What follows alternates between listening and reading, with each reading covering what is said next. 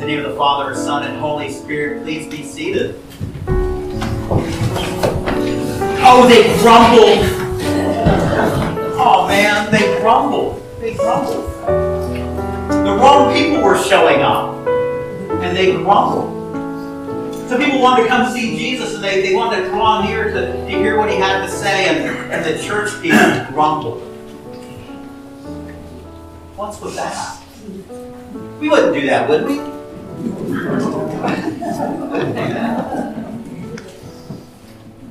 You see, back in Jesus' day, the people you kept company with said a lot about your character.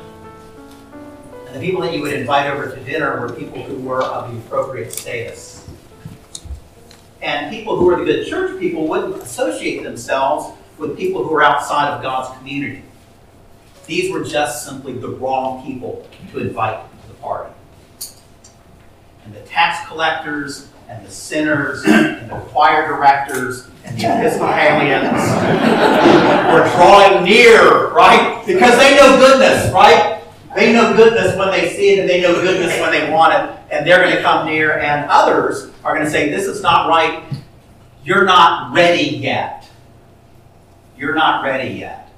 You are tax collectors and sinners. We are the Pharisees and the scribes. We're the people who have done the things you're supposed to do, and we avoid the things you're not supposed to do. Once you have met the measure of acceptance, then draw near. But not yet. But Jesus welcomes all of them. Right? He's not putting up those conditions. He's welcoming in, and they're going, this is not right. They grumble. They grumble. And so in response to that grumbling, he tells them something amazing. He tells them something amazing. First of all, he tells them about this shepherd. Which one of you? I mean, imagine this, right? These are Pharisees and scribes. These are people who, they get their hands dirty. Which one of you, having 100 sheep? Well, come on, stop for a moment. Isn't that funny? Which one of you? You have no sheep. Right? The right answer would have been, none of us, Jesus, because none of us have sheep. We're Pharisees and scribes. We don't get our hands dirty. That's why they're not supposed to be here, because they have dirty hands. Which one of you? The right answer is none of us. None of us.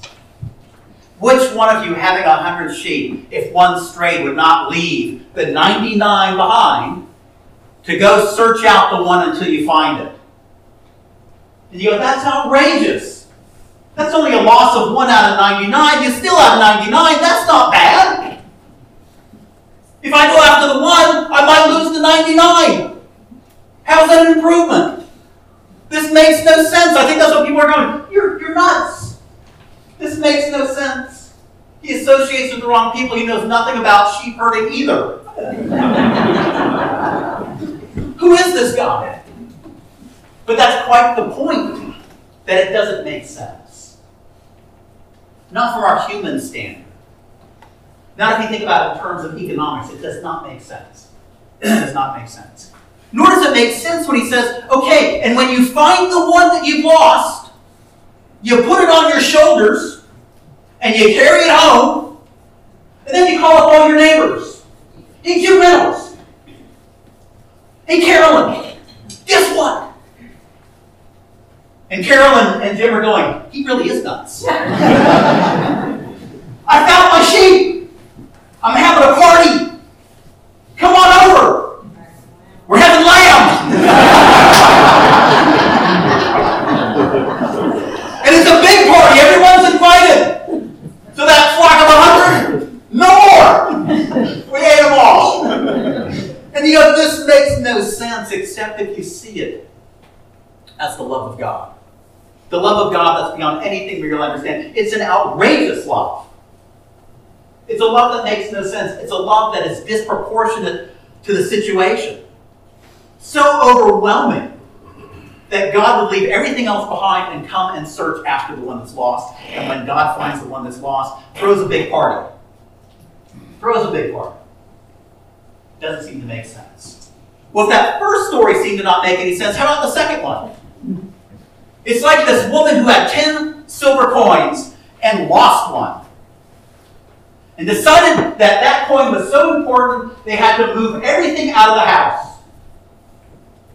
Come on, honey, we have to move all the furniture out of the house, clean out all the cabinets, everything. Turn all the lights on. Let's move everything out of the house. Oh, there it is, in the last place we looked.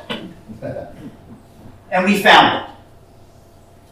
And I found this one silver coin that might be worth a day's wage. And I'm going to call up Susie Christensen. Hey, Susie, how you doing today? Guess what? I found a penny. Why don't you come to my house? Because I'm throwing a huge party. Invite all your neighbors over. And you know the 9 coins that you have? You're going to spend all 10 of them. Okay? I mean, that's the celebration that happens here. All of it's gone. And that is the outrageous, unbelievable, abundant, irrational love of God for all of us. For all of us. Now, I know there's that wording in there that's been put in there by maybe Luke or somebody else that said this thing about rejoicing over repentance. What does sheep not do? What can a coin not do? They can't repent. Right? There's no repentance among a sheep or a coin. So maybe that's really not what the message is about. Not that repentance is a bad thing. It's a good thing, right? But maybe that's not really the point of these parables. This is chapter 15 of Luke. In that chapter, he tells 3 parables about lostness and about the incredible love of God for all of us, in particular those who are lost. You hear 2 of them today, and there's another one we're going to skip over. You're not going to get it this year. But it's that story about the son who says, give me my wealth, and goes off and squanders it. Remember that one? Right? The prodigal? Right? That's the 3rd one. And I ask you, if you look in any of those about the lost sheep, the lost coin, or even that son, try to find where there's any repentance in that. You won't find it. You won't find it. Because the real message here is just the love of God. The love of God for all people. See, it's kind of like this. There was a man who had a young son, about a 4-year-old son. He and his wife had separated, and it was his weekend to have his 4-year-old with him. Well, he had plans. He had things he had to do around the house, on the weekend, and that meant that they were going to take a trip to the Lowe's. One of those big stores with all that stuff in it. We're going to go to the hardware store. We're going to Lowe's. I'm going to take little Timmy with me to the store. It was a really busy weekend. Some big sale. The place was absolutely packed. And he walks in with his 4-year-old son. And they told him before they got there, okay, Tim, we're going to go to the hardware store. Dad's got some shopping he has to do, and I got to get these supplies, and I want you to be on your best behavior. On your best behavior. And if you're able to behave, we'll go see that new Disney movie after we're done. You got it, buddy? Yeah, Dad. I'll be good. I won't whine or cry. I'll be good. And then we'll go see the Disney movie. That's it, son. But once they got in the store, after a little while in the store, oh, little Timmy started whining. Can we go? I want to go. Can we go now? Is it time for the movie? Can we go? And kind of Dan looks at Timmy, looks down at him, and goes, Timmy, this is not the deal. Remember, you said you'd be good, and you know, right? If you're good, we. And then he noticed that his son's crying, and he goes, oh, there's something more going on here. Oh, his shoe is untied, and so Dad goes down, to his I mean, it's a little 4-year-old. He goes down there, and he's kind of down low now. And Timmy grabs onto him, like, hold on, as you're trying to tie that shoe, and they're wobbling all over the place. And You're going, we should have bought Velcro instead.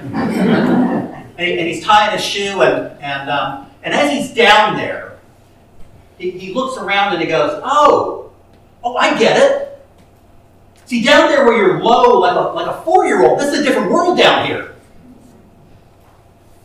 This is a world full of giants for him.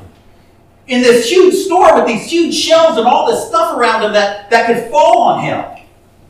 You know, back there somebody ran a cart into the end cap and dumped all these boxes all over the place, and it really scared him. And down here where he is, people have run into him with shopping carts because they can't see him. And they walk by with bags and lumber and all this other stuff. And my gosh, if you live down here where a 4-year-old is, this is a scary place. He's been hit several times. He's whining and crying because he feels unsafe. He is lost in this place.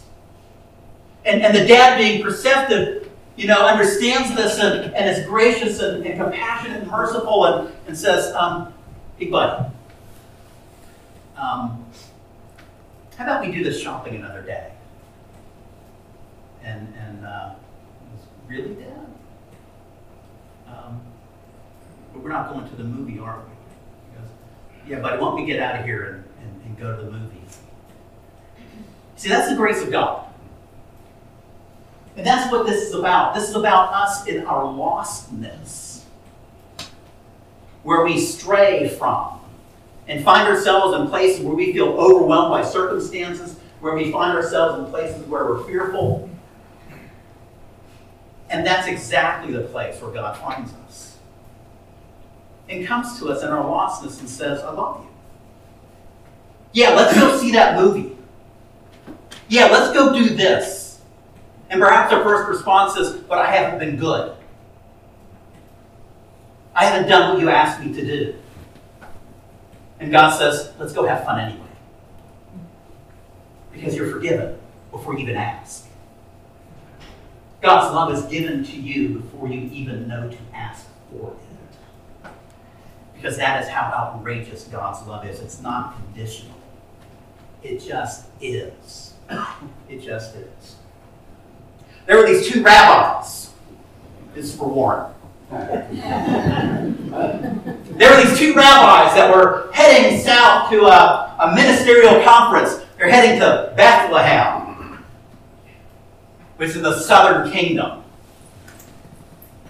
And they're from the northern kingdom, so they're not really used to the customs of the south. And they stopped at this diner in Bethlehem to order breakfast. And they ordered the standard breakfast, and you know this about the South, if you're from the South. Their breakfast came with the typical eggs, and some toast, maybe some fruit. But then there was this other thing that was on the plate. And they kind of like poked at it. And it was kind of lumpy and kind of weird. And one of them called over the waitress and said, excuse me, I didn't order this. And so I'm not paying for it. She goes, okay. Well, by the way, what is it? Because I didn't order this. And I'm not paying for it. And she goes, honey, this is Southern Kingdom. Honey, them's grits. Them's grits. Well, I didn't order them. He goes, oh no, honey, you don't order them, they just come. You've been in a Southern diner for breakfast, you know, right? You don't order the grits, right? They just show up. Like God's love. Like God's rejoicing when you are found by God, when God finds you and brings you back. God's grace, amazingly, it's like grits. It's free. That's why it's grace. And the thing is, if you made grits right, I don't mean that instant stuff. Right? You're making grits. Don't take the whole container. right? A bag of grits. You got a bathtub full of grits, right? Right? Because that's like God's love. Okay? Just a little bit of it. Pretty darn extravagant in what it produces. And this, I think, is what Jesus is trying to say to those who would listen. It's not about being worthy of God's love. It's not about doing all the do's before you're acceptable. It's about God having a heart of compassion, a heart full of grace, a heart full of love for all of us. For all of us. And when we are lost, God coming and finding us and rejoicing that we've been found. It makes God extremely happy to bring us back. And the angels in heaven rejoice. Now, I think the tax collectors and sinners, when they heard that, they're going, oh yeah! Right? God loves us. And now that we've drawn close, God is rejoicing, the angels are rejoicing. Let's have a big party. And I wonder about the Pharisees and the scribes. Did they miss their party? Is that the problem here? That when the angels rejoice, they weren't aware of it? And they think somebody's getting something that they didn't receive themselves? Is that why they grumble? Because they missed the celebration of their own salvation? Maybe you missed yours. Maybe you missed yours. Maybe you think about when you were baptized and you were really small. And there's probably something that happened there, but what did you get out of it? Well, yeah, you got a lot out of it, but I mean the party aspect of that. What'd you get? Was there a big party in your honor? A lot of people gather and go, yay, my son's been saved. The little coin that he is has been redeemed. Call all the friends over and have a big party. Maybe you didn't experience that. Maybe when you found yourself recently redeemed from a place of lostness and brought back into God's love, maybe you missed the party then. Maybe you need to celebrate. Because God is celebrating your foundness. There's a party in heaven in your honor. The angels are dancing in your honor. So maybe this coming week, maybe this sounds strange, but maybe you want to do it. For that party that was thrown in your honor, for your salvation, you're being brought back from the lost, for that party that is happening, that did happen, that perhaps you missed out on, maybe you need to have a party. Maybe you give yourself permission this week to do something good for yourself in Thanksgiving. Your own celebration of God's love for you. Could be a great week. If you do that, let me know. Amen. Amen.